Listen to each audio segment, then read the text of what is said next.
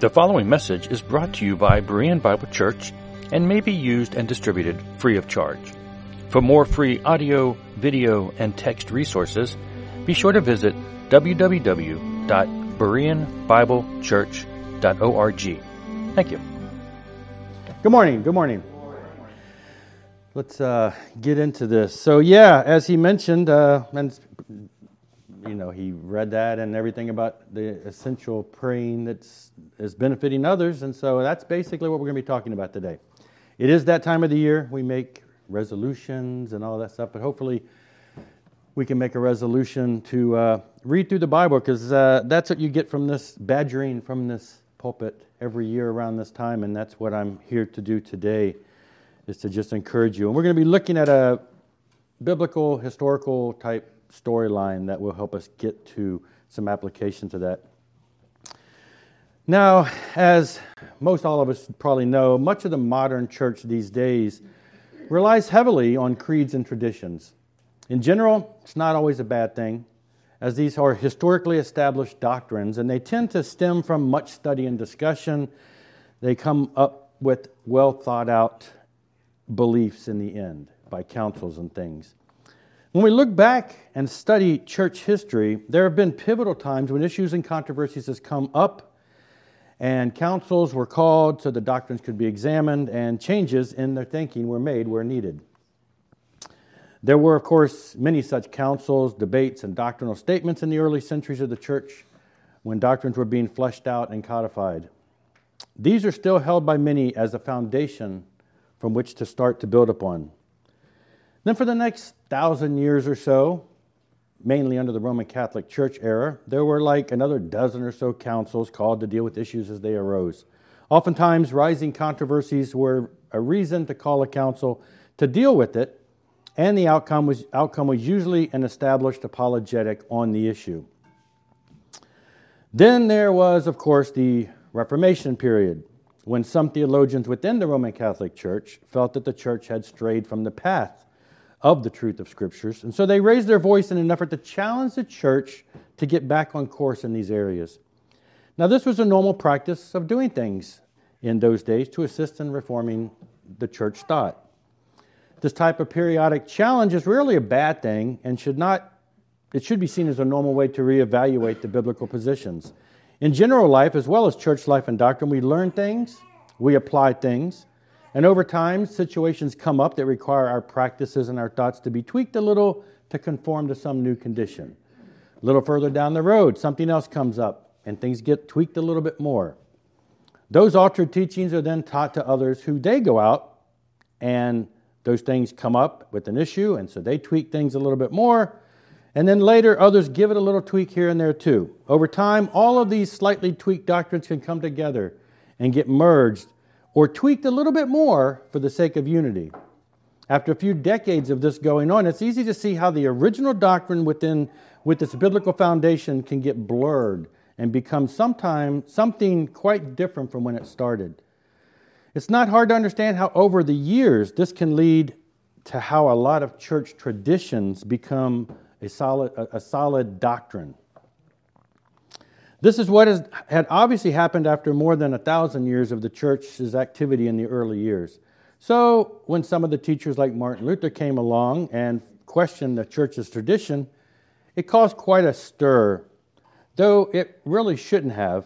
It should have been a welcome way to reevaluate a position, changing it where and if needed.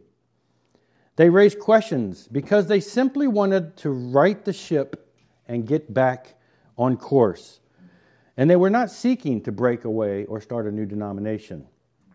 Of course, if you know the history there, you know how things turned out in that situation. Instead of righting the ship, it led to a great division, which is why we have now the Roman Catholic Church and those who left who do not adhere to that line of thinking, and they have been labeled the Protestant Church because they, protested. But out of the whole situation, a rally cry of sorts was produced from within the Protestant Reformation system. Unfortunately, it is one that many seem to forget to apply even today, and that is the idea that the church is reformed and always reforming. Now, some have improperly interpreted this phrase and they seek to misuse it to imply that truth is always changing and that newer is probably better.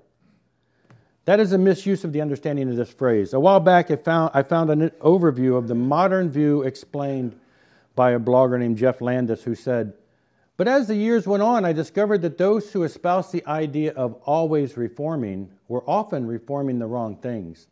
Their idea of reformation was to change the meaning of biblical texts and the theological understandings of the church. Too often, it seemed to me, their idea of reforming the church was to modernize the theology of the church to better conform to the current standards of culture and society." So reforming churches reformed their view of Scripture, which is no longer inerrant in this situation, and their view of the roles of men and women in the church. Then they changed their views of sexual sin and determined some sexual sins was to be tolerated because society concluded the person was made with a bent for such a sin. What was being reformed was the clear teaching of Scripture. So that's not the type of reforming that we're speaking of here.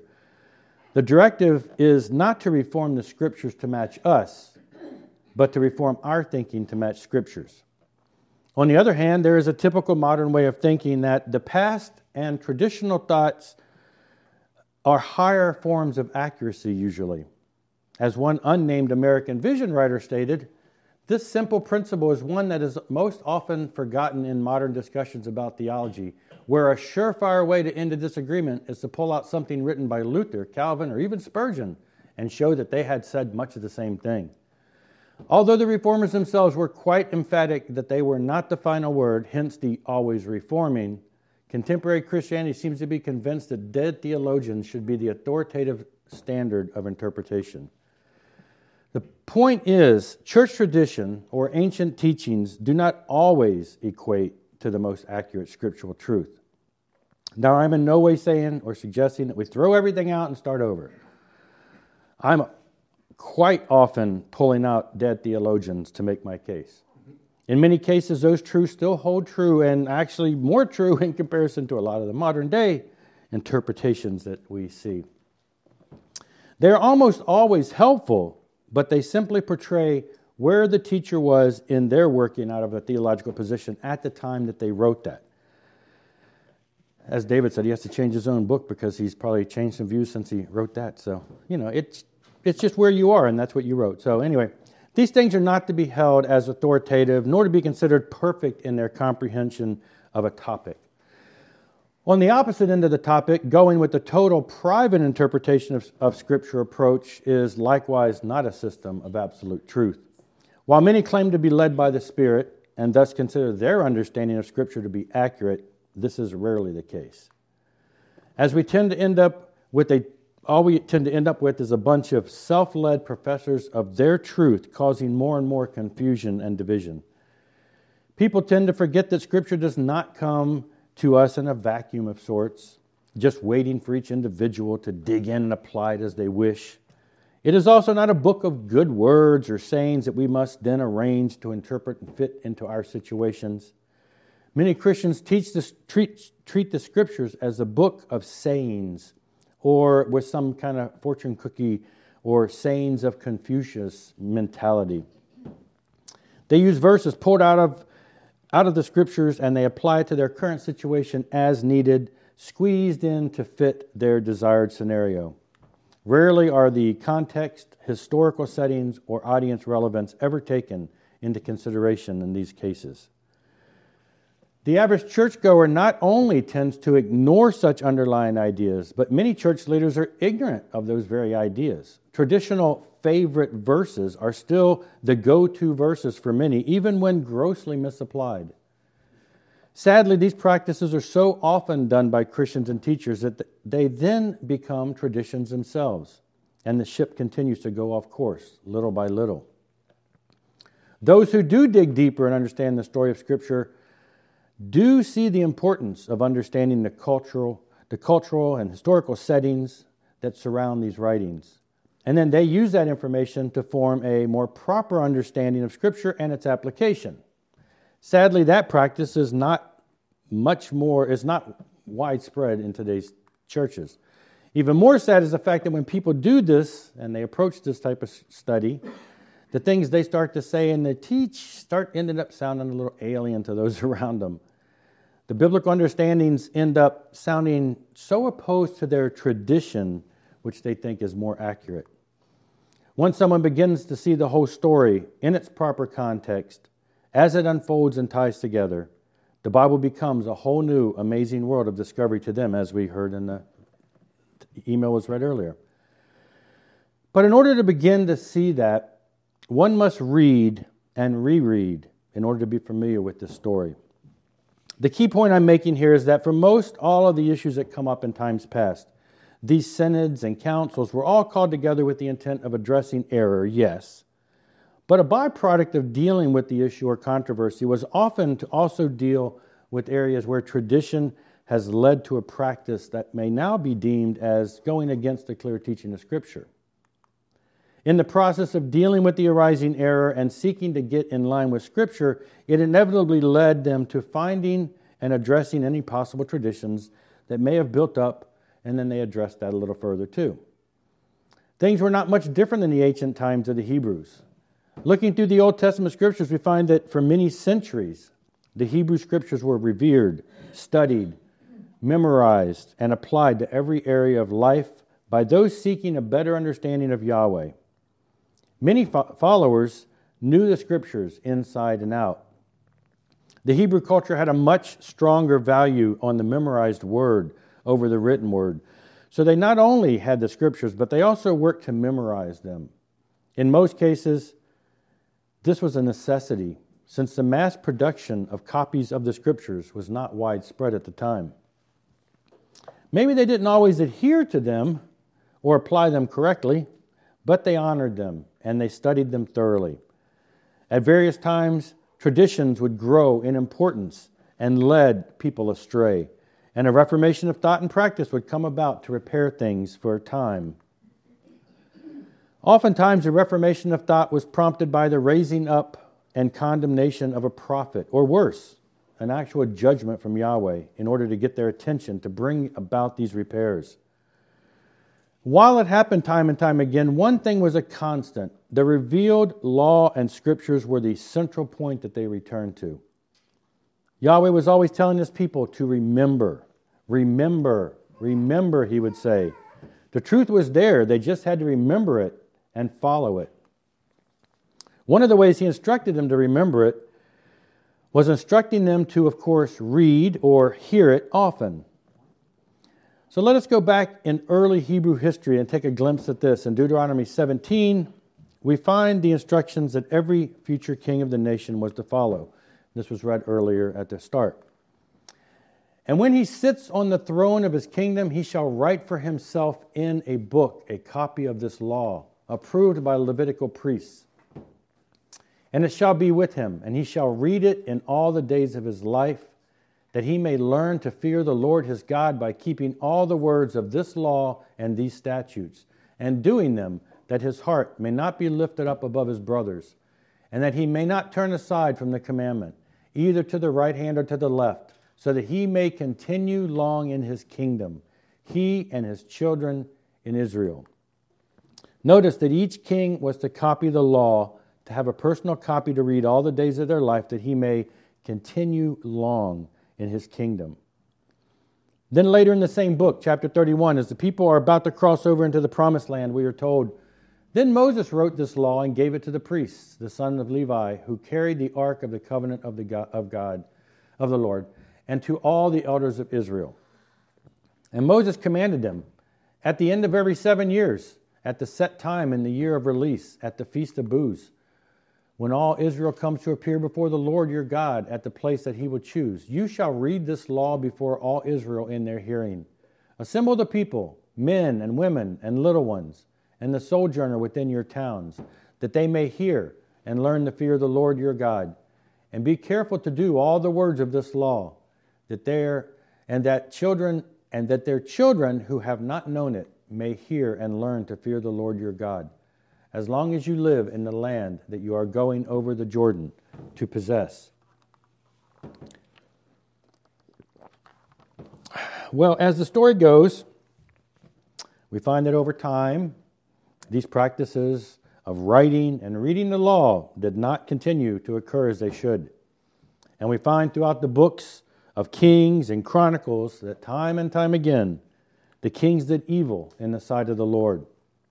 In 2 Kings 17, we are told many of the things the nations of Israel and Judah did, revealing just how far they had strayed from what they should have been doing. We are told that they set up pillars in Asherim, the Canaanite goddess, served idols, despised God's statutes and covenant, went after false idols, followed the nations which the Lord commanded not to, abandoned all the commandments of the Lord, made metal images of 2 calves, worshipped all the hosts of heaven and Baal, burned their sons and daughters as offerings, used divinations and omens. And in response to these things, we are told, therefore the Lord was very angry with Israel and removed them out of his sight. None was left but the tribe of Judah only. Judah also did not keep the commandments of the Lord their God, but walked in the customs that Israel had introduced. And the Lord rejected all the descendants of Israel and afflicted them and gave them into the hand of the plunderers until he had cast them out of his sight. When he had torn Israel from the house of David, they made Jeroboam the son of Nebat king, and Jeroboam drove Israel from following the Lord and made them commit great sin. And then if you track the history of the kings of Israel, it is pretty much one king after another who did evil in the sight of the Lord. Apparently, there was no longer the practice of the kings writing and reading the law, and thus also not presenting it to the people every 7 years as they were commanded. The history of Judah is a little different and becomes a hit or miss of kings that do good and those who do evil. In the books of Kings, we are often told how this one did evil in the sight of the Lord and how this one did what was right.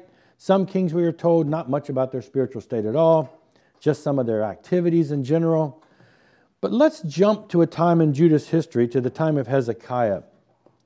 Prior to Hezekiah, we had quite a few kings that either did evil or we are not specifically told much about them at all.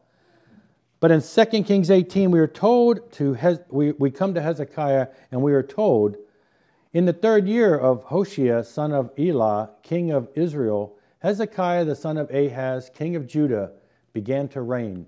He was 25 years old when he began to reign, and he reigned 29 years in Jerusalem. His mother's name was Abi, the daughter of Zechariah. And he did what was right in the eyes of the Lord, according to all that David his father had done. He removed the high places and broke the pillars and cut down the Asherah. And he broke in pieces the bronze serpent that Moses had made, for until those days the people of Israel had made offerings to it. It is called the Nehushtan. He trusted in the Lord, the God of Israel, so that there was none like him among all the kings of Judah after him, nor among those who were before him. For he held fast to the Lord. He did not depart from following him, but kept the commandments that the Lord commanded Moses. And the Lord was with him. Wherever he went out, he prospered. He rebelled against the king of Assyria and would not serve him. So we discovered that he came into power and cleaned house of many of the atrocities against the Lord that were committed by his predecessors. And in return, he did many good things. We are told there was no one like him, either before him or after him in Judah. We know things were bad prior to him, so this is a high time of revival of sorts in Judah's history. We can assume, therefore, that the laws maybe were being read and honored during this lifetime. Many of the acts that can be read through of this can be read throughout 2 Kings 18, 19, and 20. Then at the end of 20, we find him passing away, and his son Manasseh begins to reign. Sadly, though, we are told Manasseh was 12 years when he began to reign, and he reigned 55 years in Jerusalem. His mother's name was Hephzibah, and he did what was evil in the sight of the Lord, according to the despicable practices of the nations whom the Lord drove out before the people of Israel. So after a great time of revival, the very next generation turned right around and went back to their evil. We are told Manasseh returned to doing the following. Rebuilt the high places his father had destroyed. erected altars to Baal and made an Asherah, worshipped all the hosts of heaven and served them, built altars within the house of the Lord, built altars to the host of heavens within the two courts of the Lord's house, burned his sons as an offering, used fortune-telling, omens, mediums, and necromancers. When it came to obeying the word of the Lord given to those before Manasseh and his people, 21:9 tells us, but they did not listen, and Manasseh led them astray to do more evil than the nations had done before the Lord destroyed before the people of Israel, of whom the Lord destroyed before the people of Israel. We're told in 2 Chronicles of how God brought Manasseh under judgment, of how he seemingly repents, and the Lord restores him. And in return, Manasseh puts some changes into place, taking away the idols and foreign gods, restoring the altars in the house of the Lord, and commanding Judah to return to serving the Lord. Then after 55 years of Manasseh, he died, and his son Amon began to reign. And while we saw Manasseh turning things around, his son Amon did what was evil in the sight of the Lord. 21:21 tells us he walked in all the ways in which his father walked and served the idols that his father served and worshipped them. He abandoned the Lord, the God of his fathers, and did not walk in the ways of the Lord. 2 Chronicles 33 also relates to his reign, and it states, and he did what was evil in the sight of the Lord, as Manasseh his father had done. Amon sacrificed to all the images that Manasseh his father had made and served them, and he did not humble himself before the Lord, as Manasseh his father had humbled himself. But this Amon incurred guilt more and more. The things his father had started fixing in his later years, Amon turned right around and restored to the original atrocities that his father had established early in his reign. And he actually pushed things even further. However, Amon only reigned 2 years before his servants conspired against him and put him to death. Then Josiah, his 8-year-old, began to reign. Now note, while we are initially told that Josiah was right in the eyes of the Lord, we must pay attention to the fact that it was not until a full 8 years into his reign that he began changing things, at least in his own life. For in the 8th year of his reign, while he was yet a boy, he began to seek the God of David his father. And in the 12th year, he began to purge Judah and Jerusalem of the high places, the Asherim, and the carved and the metal images. So some conclude that most likely the first 12 years of his reign were not much different than probably his father Amon's reign had been. Matthew Henry states, I fear, however, that in the beginning of his reign, things went much as they had done in his father's time, because being a child, he must have left the management of them to others, so that it was not till his 12th year, which goes far in the number of his years, that the Reformation began. Then 8 years into his reign, at 16 years old, he began a personal spiritual reformation. And then another 4 years later, 12 years into his reign, now at the age of 20, what do we find him doing? He begins to chop down the altars of Baal, break into pieces the Asherim, as well as carved and metal images, burn the bones of the priests to cleanse Judah and Jerusalem, went into the surrounding cities and destroyed the altars there too. It appears all of these actions took place over the next 6 years, for we are told in 34:8, now in the 18th year of his reign, when he had cleansed the land and the house, he sent Shaphan, the lord of Azaliah, to repair the house of the Lord his God. Many years after working to cleanse the land, work is then begun to restore the house of God. And things were being done, and items were shifted around. Josiah instructs Hilkiah the high priest to take money from the house of the Lord in order to pay for the supplies for the repair. And then we are told in 34:14, while they were bringing out the money that had been brought into the house of the Lord, Hilkiah the priest found the book of the law of the Lord given through Moses. So, what can we assume up to this point? Obviously, the practice of copying and reading the law had not been in place from this time, even in Josiah's reign. And the laws of God have been all but forgotten and buried in the apparently unused house of the Lord, or abused house of the Lord when they put the altars and stuff in there. The house of the Lord, which for at least the 55 years of Manasseh reigning, and the 2 of his son Ammon, and possibly even the first 8 to 12 years of Josiah, had been abused with idolatry. Obviously, the law had been buried, ignored, and long forgotten. And we are given no hint that the practice of reading the law was in practice during this prior 18 years of Josiah's reign either. Now they have begun doing some house cleaning, and they have discovered the book of the law. And having now read it, what did Josiah initially do? And when the king heard the words of the law, he tore his clothes. Then he immediately began to take action, as we are told in the next verse. And the king commanded Hilkiah, Ahikam, the son of Shaphan, Abdon, the son of Micah, Shaphan, the secretary, and Isaiah, the king's servant, saying, Go inquire of the Lord for me, and for those who are left in the house of Israel and in Judah, concerning the words of the book has been found. For great is the wrath of the Lord that is poured out on us, because our fathers have not kept the word of the Lord to do according to all that is written in this book. So while things have been going pretty well with Josiah's reforms up to this point, he realizes that neither him nor his fathers have been keeping the full word of the Lord. And so he determines to make even further changes. And so we are told, Then the king sent and gathered together all the elders of Judah and Jerusalem.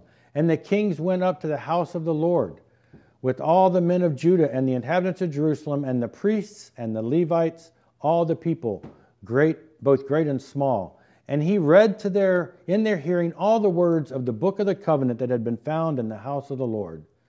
And the king stood in his place and made a covenant before the Lord to walk after the Lord and to keep his commandments and his testimonies and his statutes with all his heart and with all his soul, to perform the words of the covenant that were written in this book.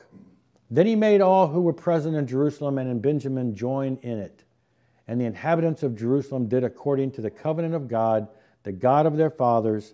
And Josiah took away all the abominations from the territories that belonged to the people of Israel, and made all who were present in Israel serve the Lord their God. All his days they did not turn away from following the Lord, the God of their fathers.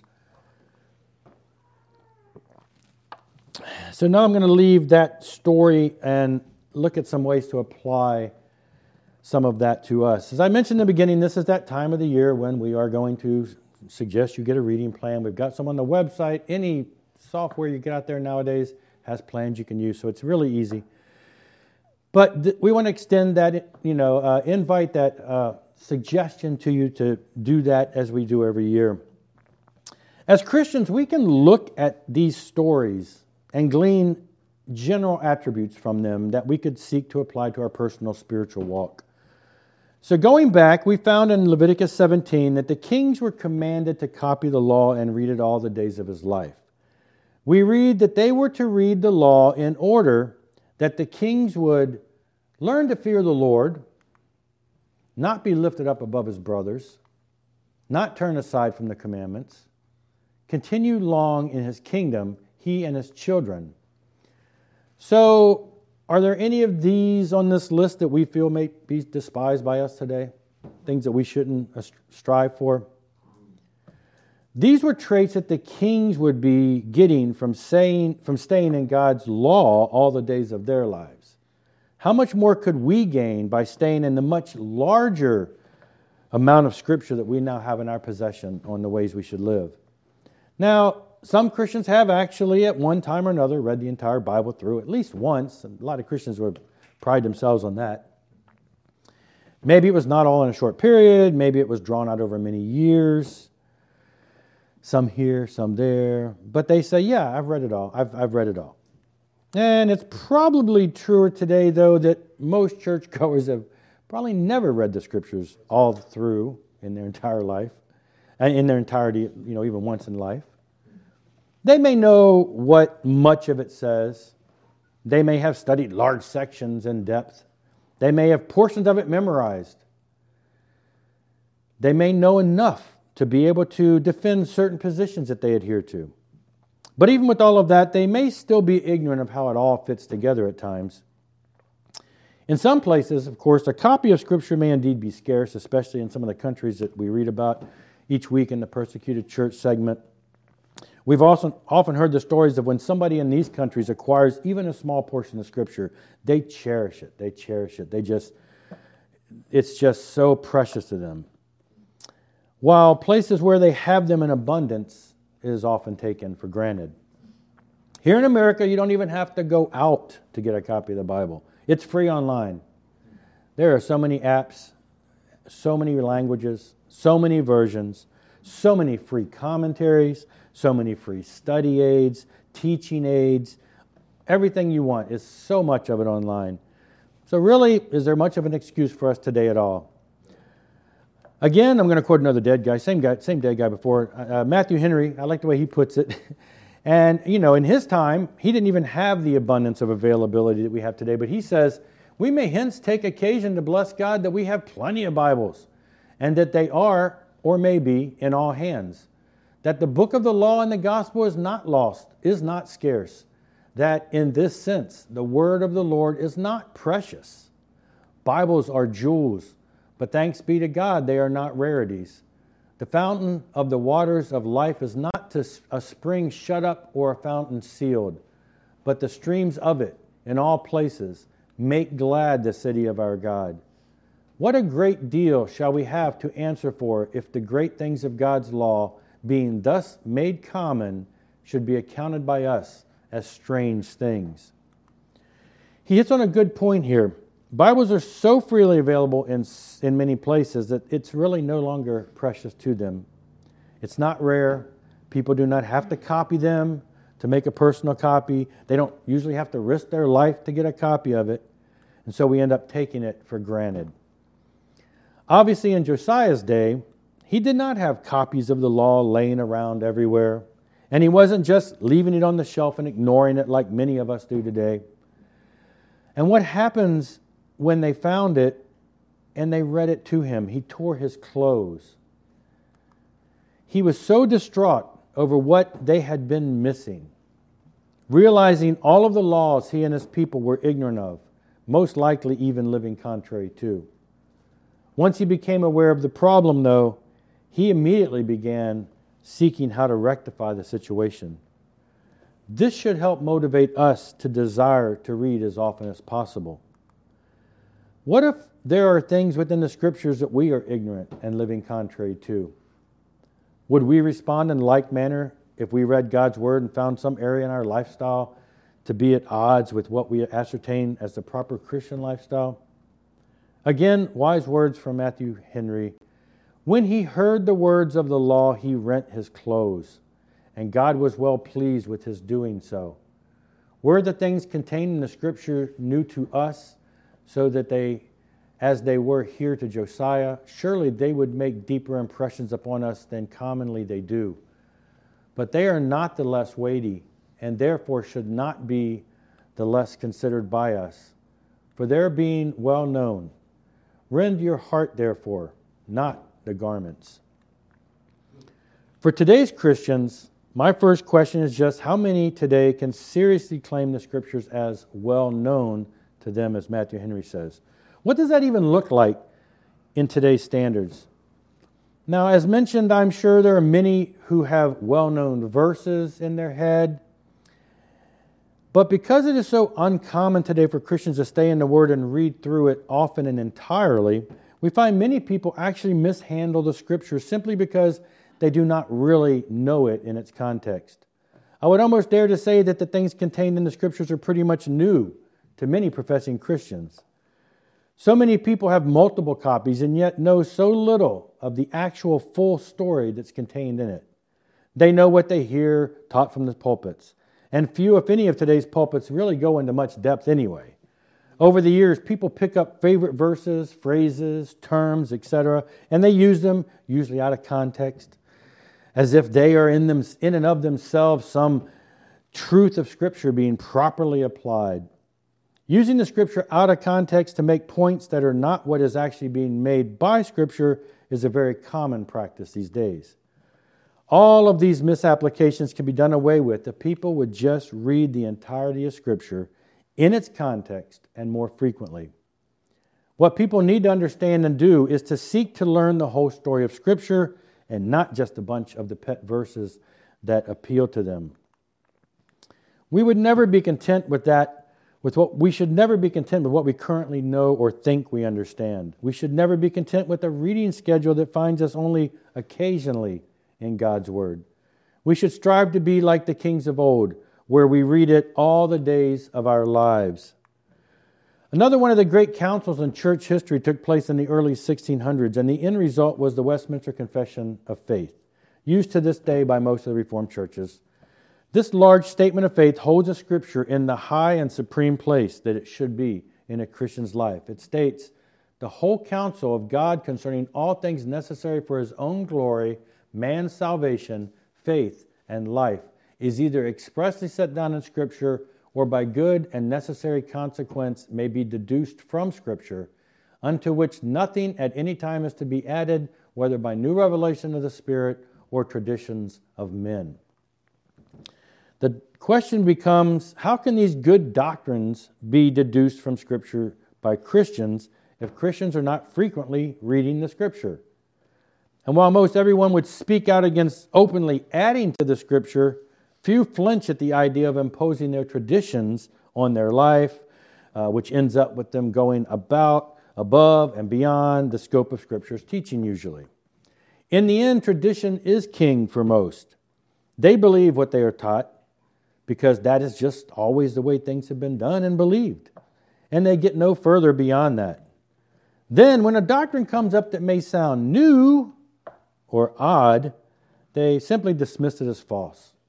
Rarely is this decision made because they have examined it, understood it, can seriously refute it from Scripture. No, it's just rejected because it goes against our traditions or our confessions or our interpretations of confessions sometimes.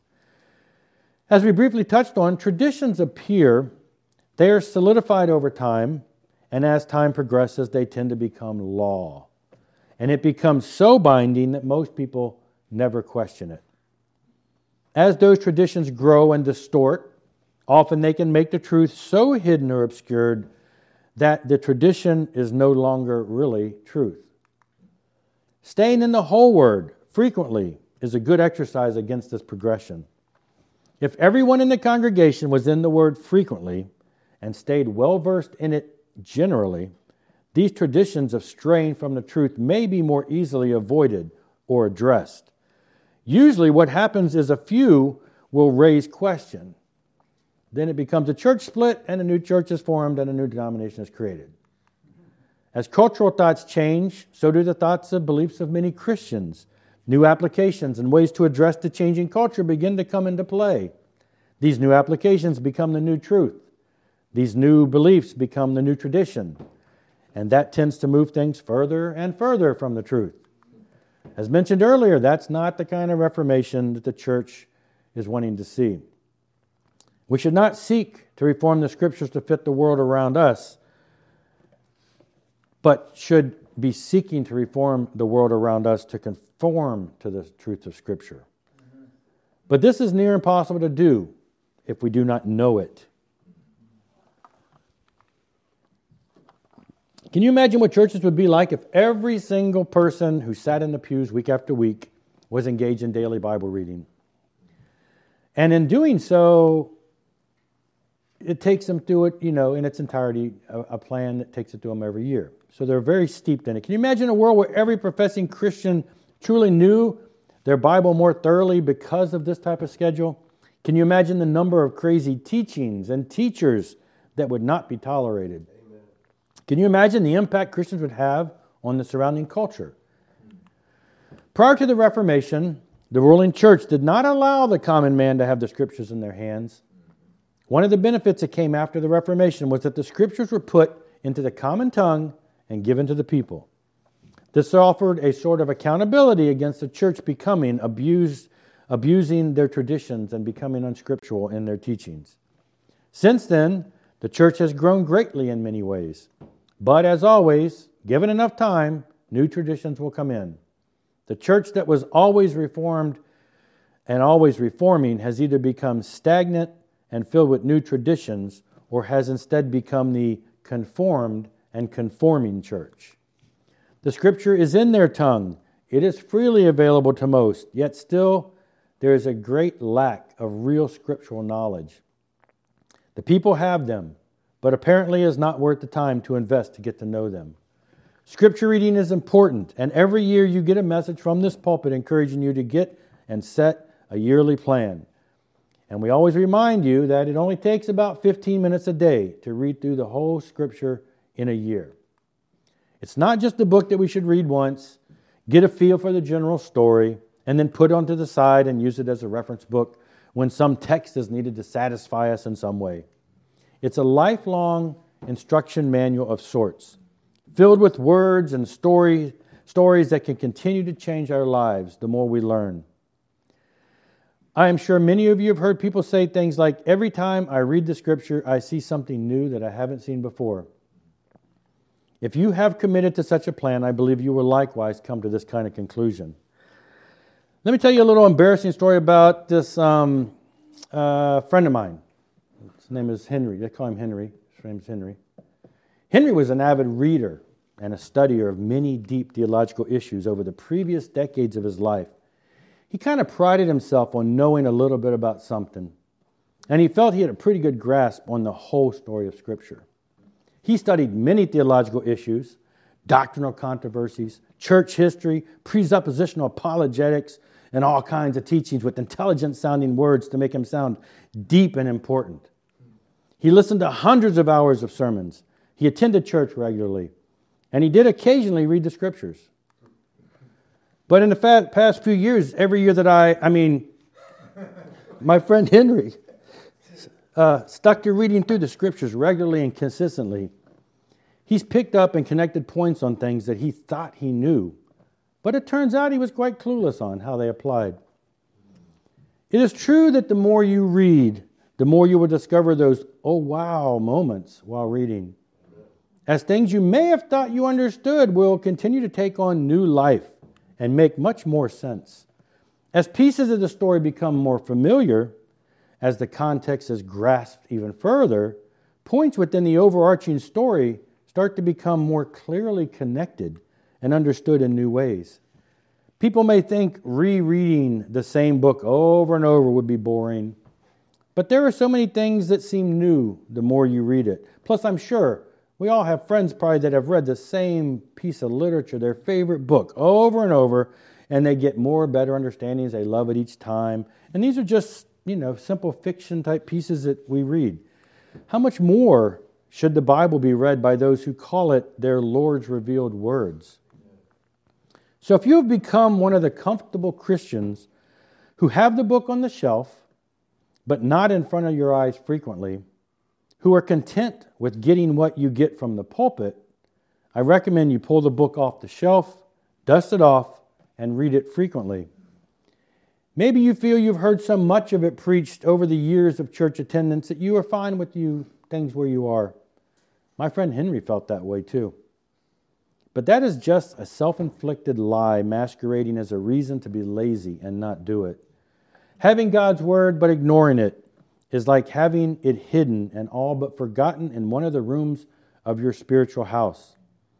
If you feel your spiritual life might be a series of just going through the motions and surviving in a sort of autopilot dominated by your traditions of religion, it's time to make the commitment to read. Do not be content to live like the early years of King Josiah, by simply following the herd and sticking with tradition and ignoring the personal growth you'll receive from Bible reading. He had the book. He didn't know what he had, and he was doing things that were pretty good in life. But when he found the book and he read it, he acted upon it, and things really changed. Now, for those of you old enough to have been around in the 1990s, there was this big resurgence of an earlier 1900s teaching, the WWJD. How many of you know what that is? What would Jeff do? Exactly. What would Jesus do? It was everywhere. It was on wristbands. It was on everywhere. Bumper stickers. It was everything. It was a big thing. Funny thing about it, if you track that back to when it really started, it was not a good thing because it was socialism. But anyway, Christian socialism. But anyway, now before you took some questionable action in your life, you would stop and say, what would Jesus do? This morning I would ask you to say the same thing, WWJD. But in this case, what would Josiah do? Now, while asking yourself, what would Jesus do? It's probably helpful, definitely, in making decisions in your daily work. People say, what if he was sitting right beside you? Same type of thing, that mentality of always present. But really, that answer is only truly ever going to begin to be formulated if you are truly and deeply aware of him and his story in order to make such a proper decision. A better question to ask yourself might be, what would Josiah do? He has a book of God. You have a book of God. What would Josiah do? He would read it. Having and reading the book of God, what would Josiah do? He would tear his clothes after realizing just how far off the mark things had been. Having and reading a book from God that makes you realize just how bad things have gotten in your life, what would Josiah do? He would begin applying those teachings to life to reform practices and theology in life. He would evaluate the traditions in life that were against the book of the law and would adjust them properly. Too many Christians sit around feeling sorry for themselves, saying they do not feel as though God is there for them and that he seems absent in their lives. Some simply think God is big. He's a big God. He's concerned with the big things in the world and that the little things in their life are not part of that consideration. Much of this mentality can be brushed away when you see his concern for the little things throughout his word. The bottom line is, if you are a person who claims to love and worship God and his Son, who claims to be a part of his people, and who claims to want a better life in him, yet you do not stay consistently within his word, then you are a part of the problem, not only with what may be bothering you in your life, but with the effects of Christianity in the world today. Harsh words, I know, but in this day and age, there is no real excuse for not staying in the Word. And failure to do so makes you one of those people who is most likely walking around, living and speaking Scripture in a manner out of line with the Scripture and what it actually teaches. You become more of a liability for honoring the name of Christianity, and the message just continues to be obscured through you. The truth is there. We just have to read it so as to remember it and follow it. And once is not enough.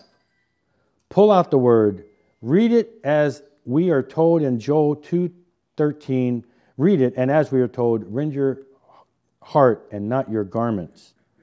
And let the Word bring revival to your soul each and every year as you join the challenge to pick a daily reading plan and to read through these Scriptures an entire year. Let's pray. Father God, we thank you so much for your word. Pray that we would not take it for granted. Help us in our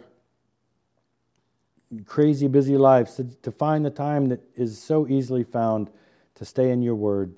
Help us to not have excuses. Help us to seek to honor you in all that we do. We just pray that you would bless us in all these things. Amen. And the question is, yes, there's a Bible plan on the church site. Yes, you can get it in any of the apps you want, and we're done. Anything else? I heard phones beeping. That wasn't questions coming in from the... Questions? No? Anybody need help finding the website? There's a Bible plan on there. Look under studies. Under studies. Yes. I just have a comment. Oh, boy. Yeah, here we go. It's not Columbia, so. Anyway, I remember, I guess it was in the 60s. I'm a little bit old. Prior Roman Catholic, before that, they did the Mass in Latin, so you didn't understand. Yeah, they still do that, yeah. Well, that was their practice. They don't really want the people to know, and they don't encourage you to read it or whatever. They do it all in foreign languages, so still practicing that today. So. Yep. sadly. All right. Yes. Jeff, well, comment that this year has been a good year as far as scripture reading. Last year I cheated. I used my Bible app to read to me. I've done that before too. Actually, if you're an audio learner, those Bible and they don't sound robotic anymore. They actually sound good. So Sound like people, yeah. I've It done did that. not have as much impact. Well, some people are audio learners. Some people are visual learners. Well, And so I used to listen to my friend Henry listened to a lot of sermons online, but I mean I love listening to audio stuff, but I like reading too. So I'm one of those that likes both. But this year I made a commitment to read it, and it was a whole different story. And I ran across, I've abandoned a couple of my favorite verses and found a new verse passage that has really changed my life. Psalms 19:14. Just may the words of my mouth and the meditation of my heart be acceptable in your sight. And that's kind of like what would Jesus do? You know? Mm-hmm. So I ask myself, okay, is this what you're about to do or say, or what you're thinking or meditating on? Is that acceptable? Mm-hmm. And I have to stop and rethink and redo my actions sometimes. But I've missed that verse for years. You know? Mm-hmm. Somebody added that when you didn't read the last one, so Somebody that knew me added that they verse. put that in there.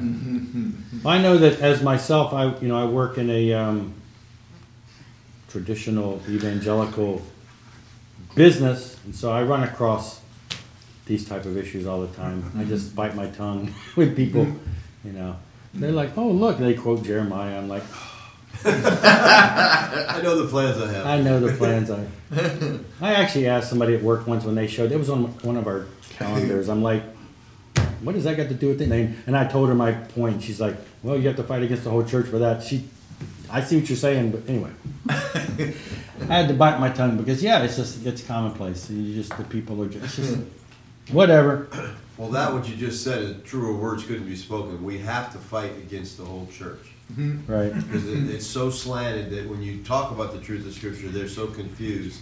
It's so weird to them that... Yeah, they get that deer in the headlights. She was like, I explained to her that verse, and then she's like, oh, I see what you mean, but that's just not how people use it. We like it. Like, why, we should understand that and take that, but, I'm just one wheel in the one cog in the wheel. So You tell the car dealership where you're talking to those guys, and the guys say, we're sitting in there. Oh, yeah. And it's, as David has used in the past, it's always good in your arguments, discussions with people when they're like, arguing with you, and you're like, well, have you read the whole Bible all the way through multiple times? Well, no. Well, the part I'm arguing is the part you haven't read. So it's in that part you haven't read yet. So. Part you didn't read. Is that a hand, or are you just stretching because I made you tired? It's a hand. I feel it is true in your life, in one's life, to recognize the things that you fall short on, and reading about is definitely one. But even if you're a novice, or you've been reading it for years, just like it's a living word, you read a verse, and then next thing you read is something different. But I think it's remarkable how it's the only book that's here on this planet, I believe, that is livable, that can change your life. It got a whole lot of stuff in it that does the body good and spirit good. So to grow up in that realm, no matter where you pick up to do so, it's amazing to me. It's worth it, And it's, like I said, I went to confess first.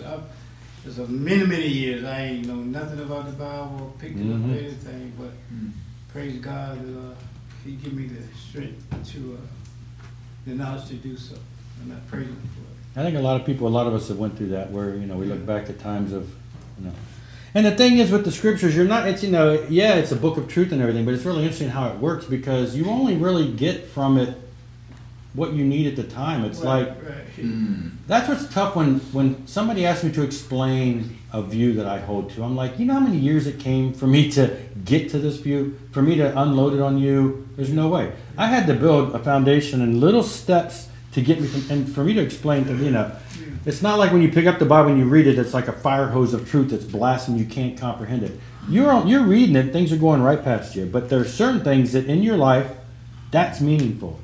Well, then the next year you read that same verse, it probably has no meaning to you at all, but the verse behind it, all of a sudden building on that foundation, totally means something to them. So reading it frequently does not get boring because you're not really reading the same words. You're really in a different place in your life, different thoughts, different needs, and the Lord is pulling out different pieces of those verses that if you didn't read it, again, didn't mean anything to you last year, means something to you this year, probably won't mean anything to you next year, but something else will. There's always something new. Again, it's not like you're just getting a fire hose of truth and you're trying to, absorb it all. So.